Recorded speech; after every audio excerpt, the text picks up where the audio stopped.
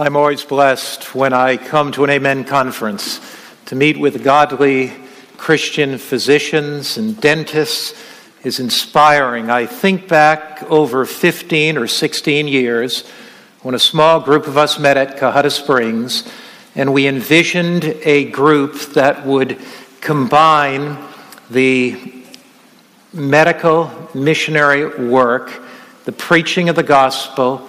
We began to think about how every physician's office, every dentist's office could be a center of influence for Christ, how physicians who see more people every week than most pastors do, how they could really take advantage of that opportunity for Jesus. And to sit here tonight and see that this organization has been growing rapidly, that it now has overseas branches, to see the dedication on the staff just really thrills my heart, and I'm just thankful to God for each and every one of you. I've worked in television for so many years that it would be uncomfortable for me not to give a 30-second advertisement.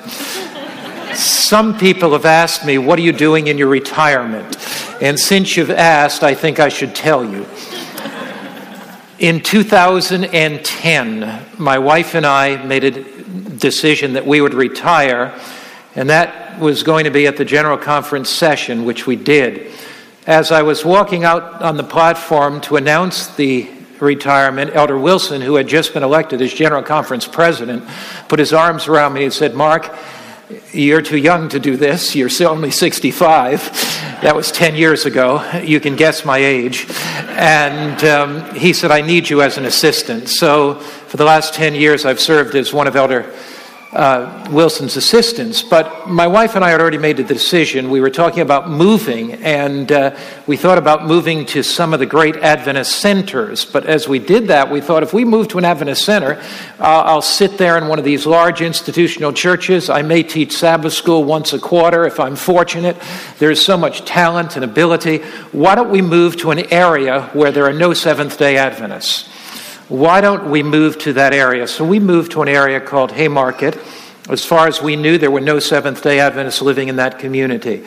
It is an area where Disney Corporation bought 2,500 acres of property because they wanted to have a third Disney World. They had the one in California, they had one in Florida, and they had purchased this property, but it's a very wealthy area, and the wealthy horse owners said, nothing doing, Disney will change the total complexion of our environment, and as the result of that, they did not pass the necessary county permits for Disney to build.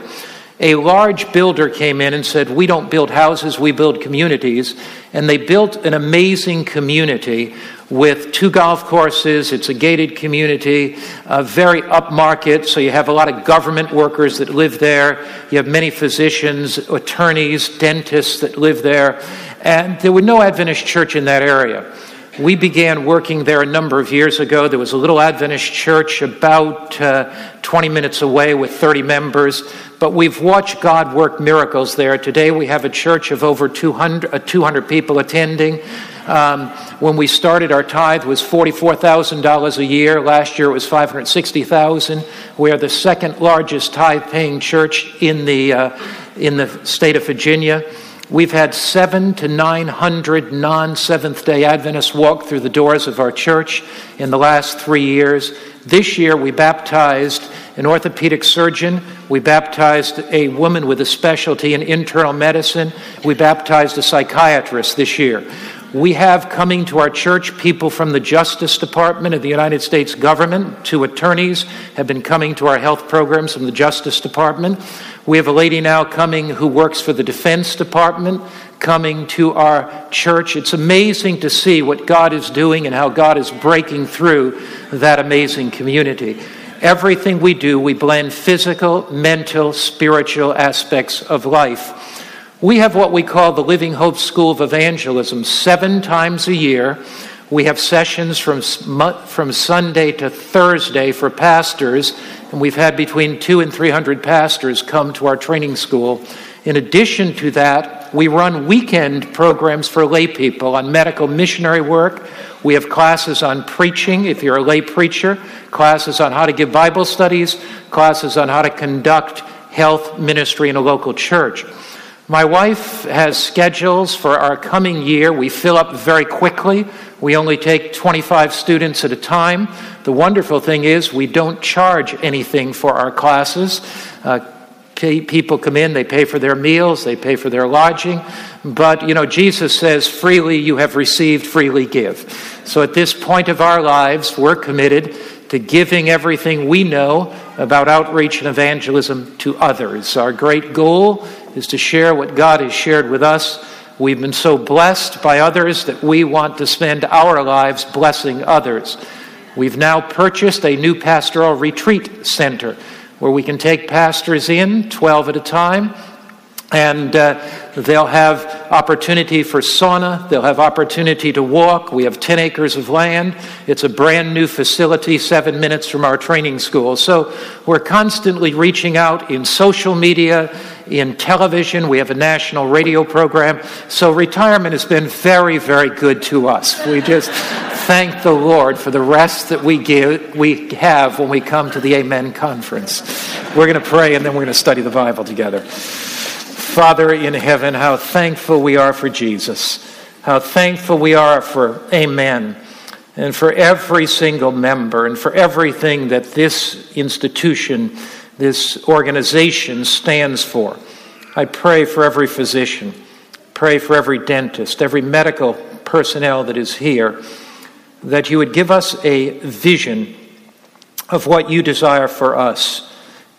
No matter where we are in the spectrum of Christian life, no matter where we are in the journey of faith, we hear the call of the Spirit to go deeper. We hear the call of the Spirit to broaden our horizons. We hear the call of the Spirit to be in harmony with Christ, to know Him more deeply, to love Him more supremely, to experience His grace more fully. And we hear the call of the Spirit tonight to walk closer to you in the pathway of self-sacrificial service. So grant, as we open your word, the moving of the Spirit among us. In Christ's name, amen. You no doubt are aware that we are meeting in a very historic city, St. Augustine. You may not be aware that St. Augustine lays claim to being the oldest city in America. It was settled by the Spaniards centuries ago. In fact, they just celebrated their 400th anniversary. St. Augustine is one of the leading tourist attractions in Florida. It has the beautiful St. Augustine Beach. Some of you wandered over there today and took a walk. It has the magnificent Crescent Beach with its white sand.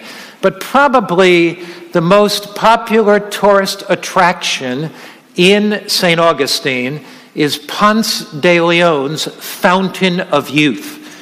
It dates back, at least the legend or the story of the Fountain of Youth dates back to the 16th century. Now, there's no real strong evidence that Ponce de Leon found or discovered the Fountain of Youth, but it's been the story of legend through the years. Nathaniel Hawthorne, famous English writer, wrote about the Fountain of Youth right here in St. Augustine. Orson Welles wrote about it. The Disney Corporation got into the act, and they had a number of cartoons about the Fountain of Youth. Now, stories of the fountains of youth are not unique to St. Augustine. In fact, Herodotus, the great historian, writes about the Fountain of Youth. Alexander the Great writes about the discovery of the Fountain of Youth. The Indians of the Caribbean talk about Bimini and discovering the Fountain of Youth there. A number of years ago, I visited the Fountain of Youth here in St. Augustine and actually took a drink of water. And people say to me, "How do you have so much energy at 75 years old?" I will not attribute it to the Fountain of Youth in St. Augustine. But here's something I've noticed, that although people drink from the Fountain of Youth here, their hair still grays. They still develop wrinkles on their face. they still age and get old and die. You see, the fountain of youth, although they've drunk of its waters through the years, their health has not improved very much. Now, millions of people worldwide pursue their own fountains of youth, whether it's a plant-based diet, a rigorous exercise regime, positive thinking, or some wonder cream to reduce wrinkles. They want to lengthen their lives. Most human beings, if you ask them, will not say, I hope I get cancer, I hope I get heart disease, I hope I die at 52. Most human beings desire, there's something within us that desires life. The biblical principles of healthful living certainly will extend our lives. Some studies indicate as many as 7 to 10 years.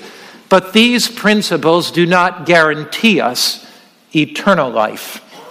That leads to one of the most important questions of all, and it's this: is there a fountain of eternal youth that satisfies our inner needs for time and eternity?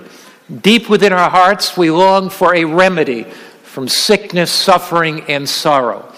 Deep within our hearts, we long for a remedy for disease, disaster, and death. So come with me tonight on a fascinating journey to discover the fountain of eternal youth, Christ in you, the hope of glory. I invite you to take your Bibles and turn to Colossians chapter 1. In our Bible study tonight, we'll not jump all over the Bible, although we will use some references from throughout Scripture. And I hope you've brought the Bible with you tonight, because we're going to spend some time in Colossians chapter 1. The book of Colossians is one of Paul's prison epistles, along with Ephesians and Philippians. Paul was likely born in around 5 A.D. He was imprisoned in Rome, from where he wrote Colossians, in about 61 A.D., maybe 62. So picture Paul in his mid-50s, about 55, when he writes the book of Colossians. Now, it's helpful to understand the background of the book of Colossians so that we can fully understand the text that we're going to study. Colossians was in the Lycus Valley. It was one of 3 prominent towns in the Lycus Valley in Turkey. It was along with Hierapolis and Laodicea. These were the 3 key towns. Hierapolis was known for its warm springs, and tourists came to bathe in that warm mineral water springs there, the springs that bubbled up from beneath the ground. Laodicea was known for its eye salve. It had a medical university in the 1st century at Laodicea. It also was known for its black wool on the backs of its sheep, and it was also known as a monetary center. Banking developed largely out of Laodicea in the ancient world. In fact, Laodicea was so rich, it was one of these 3 cities, Colossia and Laodicea and Hierapolis. Laodicea was so rich that when an earthquake destroyed it in 62 A.D., and Rome wanted to rebuild it, Laodicea said, forget it, we've got our own money, we can rebuild our own city. Now, Colossia was known for its fertile ground. It was very fertile soil. When you have a volcanic area, you have these volcanic eruptions, and often it produces very, very fertile soil. So Colossia was known for the fertile soil, known for its crops, its growth of agriculture. It was also noted for its sheep and its herds. And it was a very wealthy city, about in the 4th century BC. But as you come to the 1st century, it's really dwindled. It's not much of a force at all. It's quite a weak city. Now, we don't have any evidence that Paul ever visited Colossia. The center of Christianity in those years was in Ephesus. And from Ephesus, missionaries were sent out to plant churches. And so missionaries would have been sent to Colossia, to Hierapolis, and to Laodicea. Churches were built there, and they began to thrive.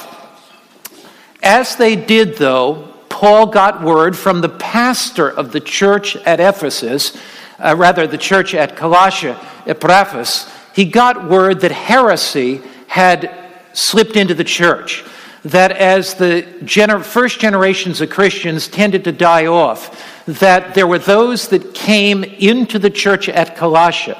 They were teaching some very strange ideas. You see, the church at Colossia had an interface of Jews, Gentiles, of pagans. It was a very eclectic society. And an unorthodox cult developed, what we call syncretism, whereas there was a blend of paganism, a blend of Christianity, and a blend of Judaism. There was something known as the angel cult. And the angel cult believed that the so-called Archangel Michael caused a healing spring to spring up from a gushing fissure in earth, and this was their fountain of youth. So one of the things that Paul is addressing in Colossians chapter 1 is, where do you find the source of eternal life? Where is that found? And also he's dealing with the idea of the supremacy of Christ, that Christ is supreme, that Christ stands far above all the angels because they have this angelic cult that they're worshiping. Now you can divide Colossians, the book of Colossians, the 4 chapters, into 2 parts. The title of Colossians, if I were titling it, would be The Supremacy of Christ. The first 2 chapters are the person of Christ. The last 2 chapters are the power of Christ. So the title of Colossians is what, everybody? The Supremacy of Christ. The first 2 chapters are the person of Christ. The last 2 chapters are the power of Christ. Now, it's with that background that we come to Colossians, the first chapter. Colossians is written to establish the supremacy of Christ above every angelic being. It's written to establish the supremacy of Christ and what he provides. So chapter 1 largely deals with who Jesus is and what Jesus wants to do in the life of the believer. Paul starts out in the first few verses of Colossians 1 by talking about his own credentials, that he's been called by Christ.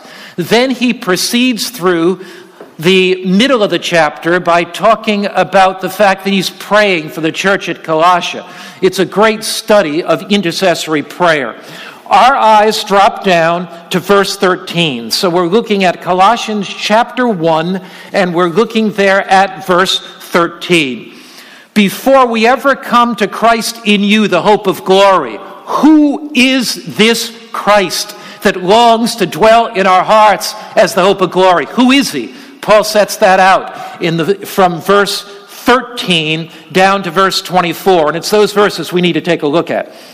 He says, verse 13, he has delivered us from the power of darkness and translated us into the kingdom of the Son of his love. The Father delivers us from the power of darkness. He translates us into the kingdom of the Son of his love, in whom we have redemption through his blood, the forgiveness of sins. We pause there at verse 14. In whom we have redemption through his blood for the forgiveness of sins. Here Paul sets out the magnificence of Christ. He is the self-sacrificing Redeemer. He is our loving Lord. He has forgiven us, pardoned us, justified us, sanctified us, glorified us, all in the cross of Calvary. It is ours to grasp the reality of what he has done through faith. He's done for us what we could not do for ourselves. Paul sets out the reality of who Jesus is early in the book of Colossians. On the cross, he himself took our guilt. On the cross, he himself took our shame. On the cross, he himself took the condemnation of our sin. On the cross, he experienced hell itself for us. Seventh-day Adventists understand something uniquely about the cross, because we understand that the living know that they shall die, but the dead know not what? Anything. So if Christ was to experience the powers of hell. And if he was to experience the second death for us, did he experience it after he died or before he died? He must experience it before he died, because the dead know not what? Anything. So if the dead don't know anything, and if Jesus experienced the second death for us, if he experienced hell for us, he must have experienced that hanging there on the cross with the weight, guilt, and shame of sin upon him. What then is hell? Hell is the absolute horror and agony of having your heart wrenched apart from God and the conscious awareness that you're separated from God forever. That is the agony of hell. Did Jesus go through physical suffering on the cross? Certainly. But his mental agony was greater, because he who existed with the Father from eternity, he who never had a beginning, he who through the ceaseless ages had an intimate relationship with the Father, hung on Calvary's cross with nails through his hands, with blood running down his wrists, with a crown of thorns upon his head, shaking in horror of physical pain, but with a mental anguish and agony far greater. His heart was ripped apart from God, and he bore the guilt, shame, and condemnation of sin, and made a mental choice that he was willing to go into the grave forever and be separated from the heart of God for you and for me. The cross was for us. His shed blood was for us. His death was for us. His redemption is for us. And in simplest terms, too plain to be misunderstood, there in Colossians chapter 1, the Apostle Paul says, in whom, that is in Christ, in whom we have redemption through his blood for the forgiveness of sins. Now, did you notice that text in Colossians 1? Sometimes it's helpful to see what a text does not say, as well as what a text does say. Paul says there in Colossians 1, verse 14, in whom we have redemption through his blood. It doesn't say we hope to have redemption through his blood. It doesn't say we pray that we'll have redemption through his blood. It doesn't say we may have redemption through his blood. It says we have redemption through his blood, and that makes all the difference. When you walk into your office this coming week, and you know that by the grace of God, you have redemption through the blood of Christ. You are redeemed through Jesus. You are a son and daughter of God. That the grace that fills your hearts overflows to your patience. There's a new sparkle in your eyes. There's a new smile on your face, because you walk into that office with the assurance of salvation in Jesus Christ. Now, the scripture continues to describe the magnificence of Christ, the supremacy of Christ, the preeminence of Christ in Colossians chapter 1. First, he is our loving Redeemer. He's our self-sacrificing Lord. But Paul goes on, verse 15. He is the image of the invisible God, the firstborn over all creation. Now, there are some people that misunderstand the expression the firstborn. In the Greek language, the word firstborn is prototokos. It does not mean firstborn in the sense of time. It's rather firstborn in the sense of privilege. In other words, what this verse is stating is that just as Jesus had the firstborn.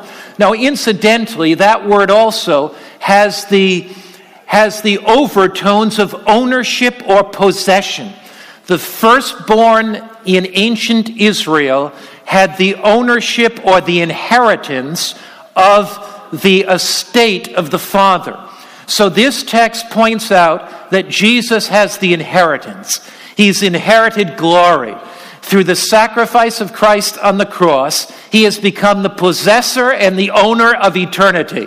And when we accept Jesus Christ as our Savior, we become the possessor of eternity because the inheritance that the Father gave to him is indeed ours. He is the firstborn in the sense of privilege, the firstborn in the sense of right. But notice what it says. He is the image of the invisible God. Now, there are some people that have the idea that Jesus existed in the bosom of the Father, and in some place in eternity past, he really didn't exist as a separate, distinct being, but came forth as some kind of spontaneous generation from the Father. This Bible passage helps us to understand that nothing could be further from the truth. The Scripture says that Jesus is the image of the invisible God. Ellen White sets the record straight. Review and Herald, April 5, 1906. If you are talking to people that are anti-Trinitarian people, you need this reference. Here it is. If you're talking to people that believe that Jesus in some way is some kind of a created being, Ellen White, Review and Herald, April 5, 1906. Very simple. The Lord Jesus Christ, the divine Son of God, existed from eternity, a distinct person, yet one with the Father. Let's suppose that I'm trying to nail the base of this pulpit to the top of the pulpit, and I have a nail here, and I got a hammer. How many times do I have to swing at it, do you think, to drive that nail through this board to nail it to the bottom of this pulpit? How many times I got to swing the hammer? How many times? How many times do you think? 3. 5. How many times? How hard you swing it? How hard I swing it? No, it depends whether I hit it or not. I can swing it 100 times. If I miss that thing, it's not going in, right? You don't need a lot of statements. All you need is this one. This hits the nail on the head. The Lord Jesus, the divine Son of God, existed from eternity, a distinct person, yet one with the Father. I'll give you one more, in case the nail didn't go all the way in. Desire of Ages, page 19. From the days of eternity, the Lord Jesus Christ was one with the Father. He was the image of God, the image of his greatness and majesty, the outshining of his glory. Now listen to me. Jesus qualifies as our Redeemer because of his eternal existence. A being who is not eternal, who has not existed from the ceaseless ages of eternity, cannot provide what he himself does not possess: eternal life. So if Jesus is not eternal, if he came forth from the Father at some point, he cannot give to you and to me what he does not possess himself. But if in Christ there is life, unborrowed and underived, if in Christ there is eternal life, if indeed Paul sets him forth as the living Christ from the ceaseless ages of eternity, then his offer of eternal life is real. We proceed now to verse 16. In verse 14, he is the self-sacrificing Savior, the one who gives us redemption, the one who has justified us by his blood. In verse 15, he is the eternal Christ, the image of the invisible God. In verse 16, he is the Creator. For by him all things were created that are in heaven, that are on earth, visible and invisible, whether thrones or dominions or principalities or powers, all things were created through him and for him. He is before all things, and in him all things exist. Jesus is our all-powerful creator. He's the one who has created all things, and in him all things exist. Jesus sustains all life. Every breath that you and I take is because of the cross of Calvary. If we do not have the cross, then the human race descends upon itself in this world of rebellion and the human race destroys itself, it's because Christ, our Creator, and Christ, our Redeemer, sacrificed his life on Calvary's cross that we live. Every breath we take is because of Christ. Every heartbeat in the breast of saint or sinner is because of Christ. So what is Paul doing in Colossians 1 as he leads up to that magnificent statement, Christ in you, the hope of glory? He is describing who this Christ is that wants to dwell in you. He is the Christ that has lived from all eternity. He is the Christ who is your Redeemer. He is the Christ who is your all-powerful Creator. He created us. He redeemed us. If he had not created us, we would not exist in the first place.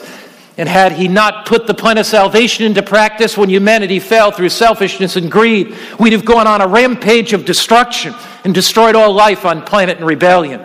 He is our loving Savior. He's our eternal Lord. He's our all-powerful Creator. That's what Paul's talking about now, verse 18.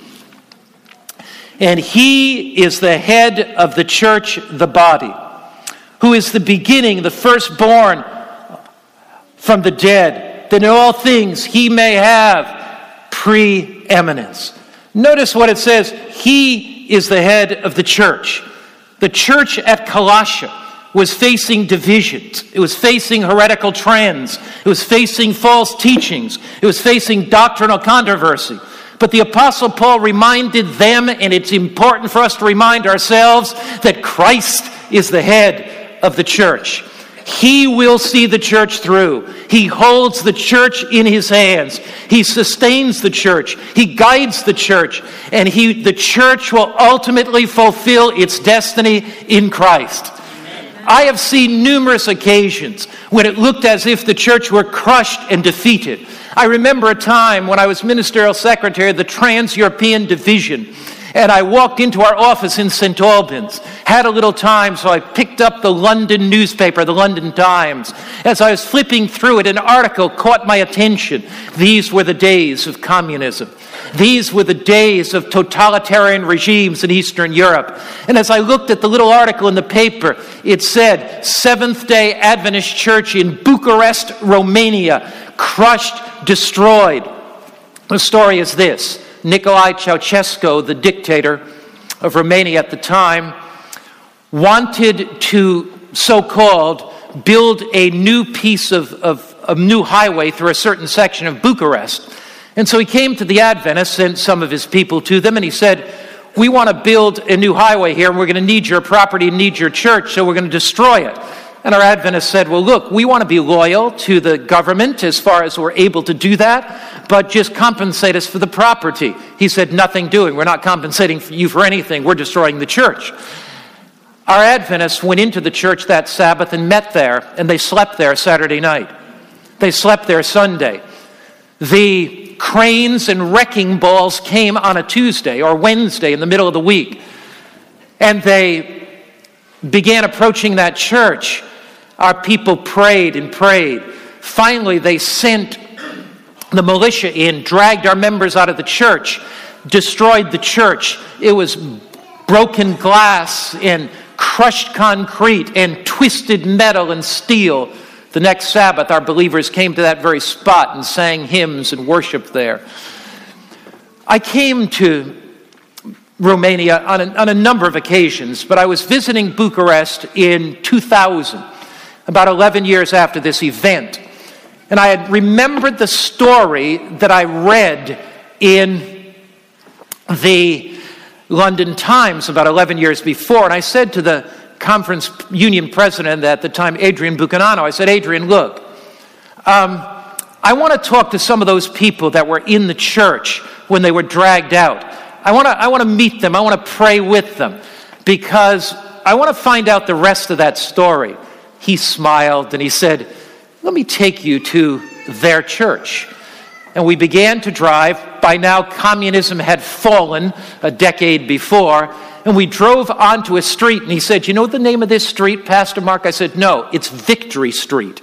He said, you see that building over there? I said, that's a magnificent building. He said, it's one of the nicest churches we have in all Romania. It's the church of these people. Communism had fallen. The dictator was dead with a bullet in his head, but the Adventists were worshiping in one of the nicest buildings in Victory Street. God has a way to hold his church in his hand. The church may go through valleys of darkness. The church may appear as about to fall, but it does not fall. It remains. While Ellen White says the sinners in Zion are what? Shifted, shaken out. So here, who is the Christ that dwells within us? He is the Redeemer of Calvary's cross that justifies us with his blood, that sanctifies us through his power. Who is this Christ? He is the eternal Christ that never had a beginning or never had an ending. Who is this Christ that dwells within us? He is the Christ who is the creator of all. He is the Christ that gives us every breath. Who is this Christ that dwells in us? He is the Christ that is the Lord of the church. We need not fear the future of the church because Christ holds it in his hands. With that background, we go to Colossians chapter 1. And here, the Apostle Paul comes down and he uses that beautiful expression in Colossians 1, verse 19. For it pleased the Father that that in him all the fullness should dwell. What does it mean, all the fullness? All the fullness of the Godhead. Everything that God is dwelt in Christ. And by him to reconcile all things to himself, to him, whether they're things on earth or things in heaven, having made peace with them through the blood of his cross. We let our eyes drop down to verse 24 and onward. We come to the very heart of the passage. Everything that Paul has written up until this time, he has written to come to this very, very point. Colossians 1:24. I now rejoice in my sufferings for you all, and fill up in my flesh what's lacking in the afflictions of Christ, for the sake of his body and for his church, of which I became a minister according to the stewardship from God, which was given to me for you to fulfill the word of God. Now verse 27. The mystery, which has been hidden from ages and from generations, but now has been revealed to his saints. To them God willed to make known what are the riches of the glory of this mystery among the Gentiles, which is Christ in you, the hope of glory. The mystery that's been hidden from the ages. What is Paul talking about? What is the mystery that was hidden from the ages? It is the revelation of God's love on the cross. The cross answers Satan's charges that God is unfair and God is unjust. In the light of the controversy between good and evil, God silences the universe on the cross.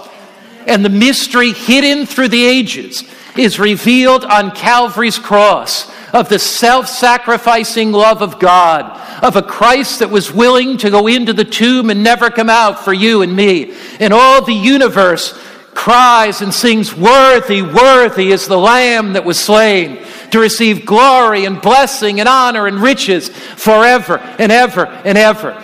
But Paul goes on to say, in verse 27, that mystery that was revealed on the cross is to be revealed now in every life before the universe in a corporate body of believers known as the church. And that's what Paul's revelation is about in verse 27. To them, God willed. It's God's purpose. It's God's desire. It's God's intent. It's God's eternal revelation. To them God willed to make known what are the riches of the glory of this mystery among the Gentiles, which is Christ in you, the hope of glory.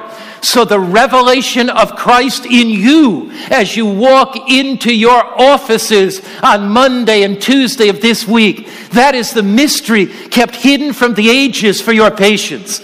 Because they've never seen, many of them, the self-sacrificing love of Christ. They've seen maybe physicians in secular environments who give them 3.5 minutes of time and are interested only in the bottom line, which is money and finance. But here they come in contact with a godly physician, a godly dentist. Here they see somebody whose heart is interested in them, somebody who cares for them not only physically but mentally and spiritually, somebody who gets their arms around them, somebody that prays for them, somebody that writes out a Bible text for them, and the revelation of the glory of God is manifest in you. And Jesus longs to light this world with his glory. Let's study some of these passages. You see, God has not yet had an entire generation of believers who grasped the magnificence of his love by faith and allowed his glory to shine through their lives. But God's plan will be accomplished. God's purposes will be fulfilled. God's character will be revealed one day before a waiting world and a watching universe. Revelation chapter 18 and verse 1. Revelation 18 and verse 1. Now notice Revelation 18:1. After these things, I saw another angel coming down from heaven, having great authority, and the earth was illuminated with his glory. One day, the angelic glory of God, the brightness of God's glory, his character, will shine to the world. Now it's interesting. You see that word, and after these things, I saw another angel coming down from heaven, having great authority. The word for authority there, if you have the King James Version, it probably doesn't say authority. What does it say? Power. Having great power. The word here, actually, some think it's dunamis. It's actually not dunamis here. It's a very interesting word. The word in the Greek language is exousia. Exousia is authority, but it's more than authority. Exousia is power, but it's more than power. There are some Greek words that are very hard to translate into English. And this word exousia has to do with triumphing over the principalities and powers of hell. When Jesus sent out his disciples, he sent them out with all authority. You read that in the Gospel of Matthew. He sent them out with all authority. He sent them out with authority over demons. He sent them out with authority over sickness. He sent them out with authority over disease. So here Scripture says, these things, I saw another angel come down from heaven having great authority. In other words, the victory of Christ on the cross over the principalities and powers of hell is manifest through God's people as they reveal his love to the ends of the earth. The living Christ revealed in and through his people will illuminate this world with his glory, his character. Revealing his love in our personal lives reveals his goodness. You remember when Moses said to the Lord, "Show me your glory"? Look at Exodus 33, verse 18. Moses says to the Lord, "Show me your glory." And what does the Lord say to Moses? What does God say to Moses? You know it well. Exodus chapter 33, and you're looking there at verse 18. The scripture says, Moses asked God, Exodus 33, verse 18, and he said, "Please show me your glory." Verse 19, then he said, "I'll make all my goodness pass before you, and I'll proclaim the name of the Lord before you. I'll be gracious to whom I'll be gracious. I'll have compassion on whom I'll have compassion." So the glory of God is the goodness of God. The glory of God is the character of God. Ellen White puts it this way as she talks about our revelation of God's love in our personal lives to the world. In other words, understanding the depth of his love, comprehending the immensity of his sacrifice on the cross, and appreciating more fully what Calvary, that leads us to live faith-filled lives. Now here's what Ellen White says. You'll find it in the General Conference Daily Bulletin, January 28, 1893. The message of Christ's righteousness is to sound from one end of the earth to the other. This is the glory of God which closes the work of the third angel. So it's the message of Christ's righteousness in our lives, living lives of self-sacrificial love, revealing his glory that closes the work. You see, and that's the very opposite of Babylon. The message of the cross is all about the glory of Christ. Babylon and false religion speak of the glory of man. Genuine Christianity speaks about the glory of Christ. Babylon and all false religions speak about my reputation, my honor. Genuine Christianity speaks about Christ's reputation and Christ's honor. Babylon and all false religions speak of human works. They talk about what I've done. Genuine Christianity speaks about what Christ has done. Babylon and all false religions speak of what I'm doing for Christ. Genuine Christianity speaks of what Christ has done for me. Babylon and all false religion are based on a distortion of biblical truth and found in human opinion. Genuine Christianity is based on truth as it is in Jesus, anchored in God's Word. And it is in gratitude for all Christ has done for us that motivates our behavior and leads us to live lives entirely committed to Him. You see, the last message to be proclaimed to the world is not fear us, it's fear God and give what? Glory to Him. There's no glory in our righteousness, no glory in our goodness, no glory inherent in us, no glory in our achievements, education, or attainments. It is all in Him and because of Him and through Him. It is His glory that shines through us, not our glory shining for Him. That's a key principle. It is not His glory. It is His glory that shines through us, not our glory shining for Him. Amen. Ellen White states it plainly in Testimonies to Ministers, page 456. What is righteousness by faith? It is the work of laying the glory of man in the dust and doing for man what it's impossible for him to do for himself. When our glory is laid in the dust, and all we desire is Christ's glory. When we're not concerned about our reputation, but we're concerned about His. We're not concerned about our honor, we're concerned about His. We're not concerned about our prestige, we're concerned about representing Him right before the universe. There are some amazing promises in the Bible about God raising up a group of men and women that love Jesus more than they actually love themselves. Their only desire is to please Him. Their only goal is to please Him.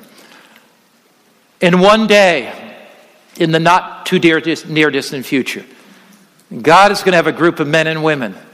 God is going to have a group of boys and girls that are so passionate about Him, that are so charmed by His love, so amazed by His grace, so enthralled by their communion with Him, so shut in with His presence, so in love with Him, that Christ dwells through His Holy Spirit in their lives. And the Word of God that they've saturated their minds with becomes incarnate. It becomes part of their brain cells. It becomes bone of their bone and tissue of their tissue, and the Word of God flows through their very veins. And they've drunk of the fountain of life and they've been satisfied. They've eaten of the bread of life and been satisfied. He is the rose of Sharon that perfumes their life. He is the bright and morning star that lights up the light of their life. He is the good shepherd that has found them. He is the one who is their solid foundation. And one day, according to Habakkuk chapter 2, look there at Habakkuk chapter 2, Christ in you, the hope of glory. Habakkuk, the second chapter. These promises in Scripture encourage our hearts. At times when we say, God, how are you ever going to get the job done? By faith we cling to the promises of God and believe that what He has promised, He indeed will accomplish. What His word says, He indeed will do. Habakkuk, the second chapter, the 14th verse. The prophet Habakkuk says this. Can you read it with me, please? Habakkuk 2, verse 14. Reading together. For the earth will be filled with the knowledge of the glory of God as the waters cover the sea. Do you believe that tonight? Amen. Is grace greater than sin? Amen. Will God's love triumph over hatred? Amen. Where sin doth abound, will grace much more abound? Amen. For the earth will be filled with the knowledge of the glory of God. This work will not go out like some candle in the breeze where the light of truth is blown out and there's only darkness. The light of God's truth will grow brighter and brighter and brighter. God's word will triumph. God's plan will triumph. God's people will triumph. God's purposes will triumph. The church will rise to its destiny. Notice Numbers 14, verse 21. I'd like you to look at the passage, and then I want to read a divine commentary on this passage that's really amazing. Numbers 14, verse 21. Here, we're looking at verse 20 and 21 of Numbers 14. Then I want you to see the divine last day commentary on this. Numbers 14, 20 and 21. Then the Lord said, I have pardoned according to your word. Now verse 21. But truly as I live, that's a solemn oath, all the earth shall be filled with the glory of the Lord. Amen. Now here is Ellen White's comment on that. She's commenting on this passage, but as truly as I live, all the earth will be filled with the glory of the Lord. Now there are some people that are saying, will the Adventist church break up? Will it splinter? Will God call out another movement? And they have all these kind of strange ideas. But notice what Ellen White's comment on Numbers 14:21, where it says, all the earth shall be filled with the glory of the Lord. And she's commenting on this expression, but as truly as I live.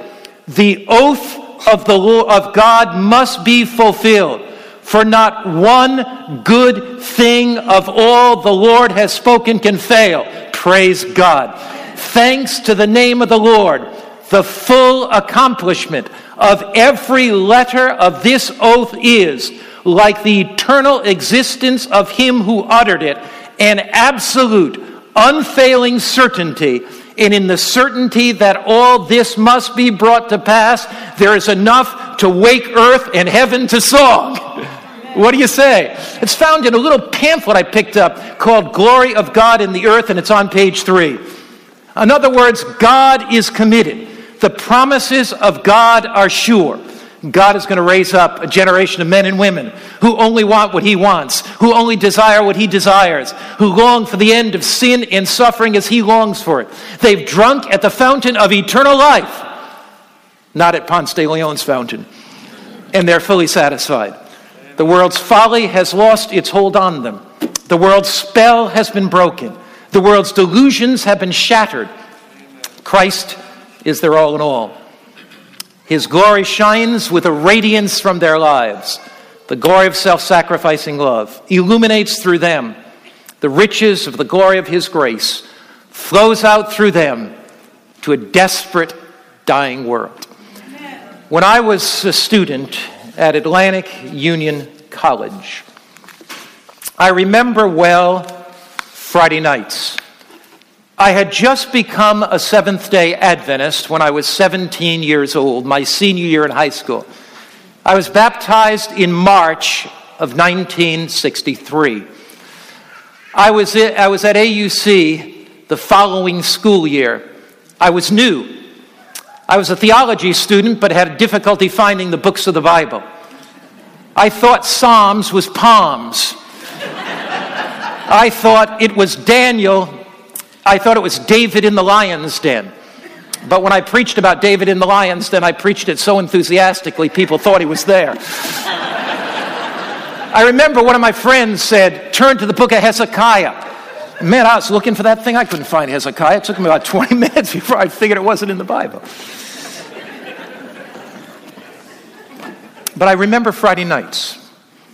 We'd go to Vespers on Friday night, and after Vespers on Friday nights, Dean Paul Riley would gather a group of students.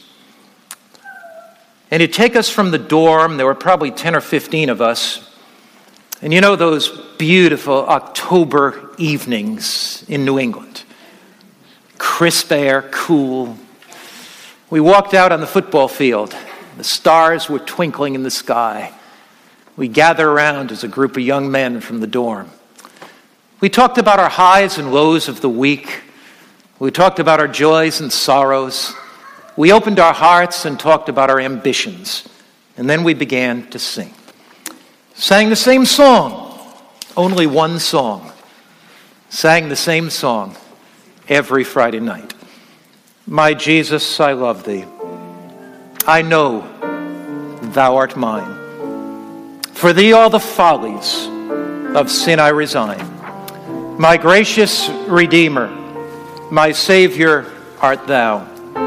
If ever I love thee, my Jesus 'tis now.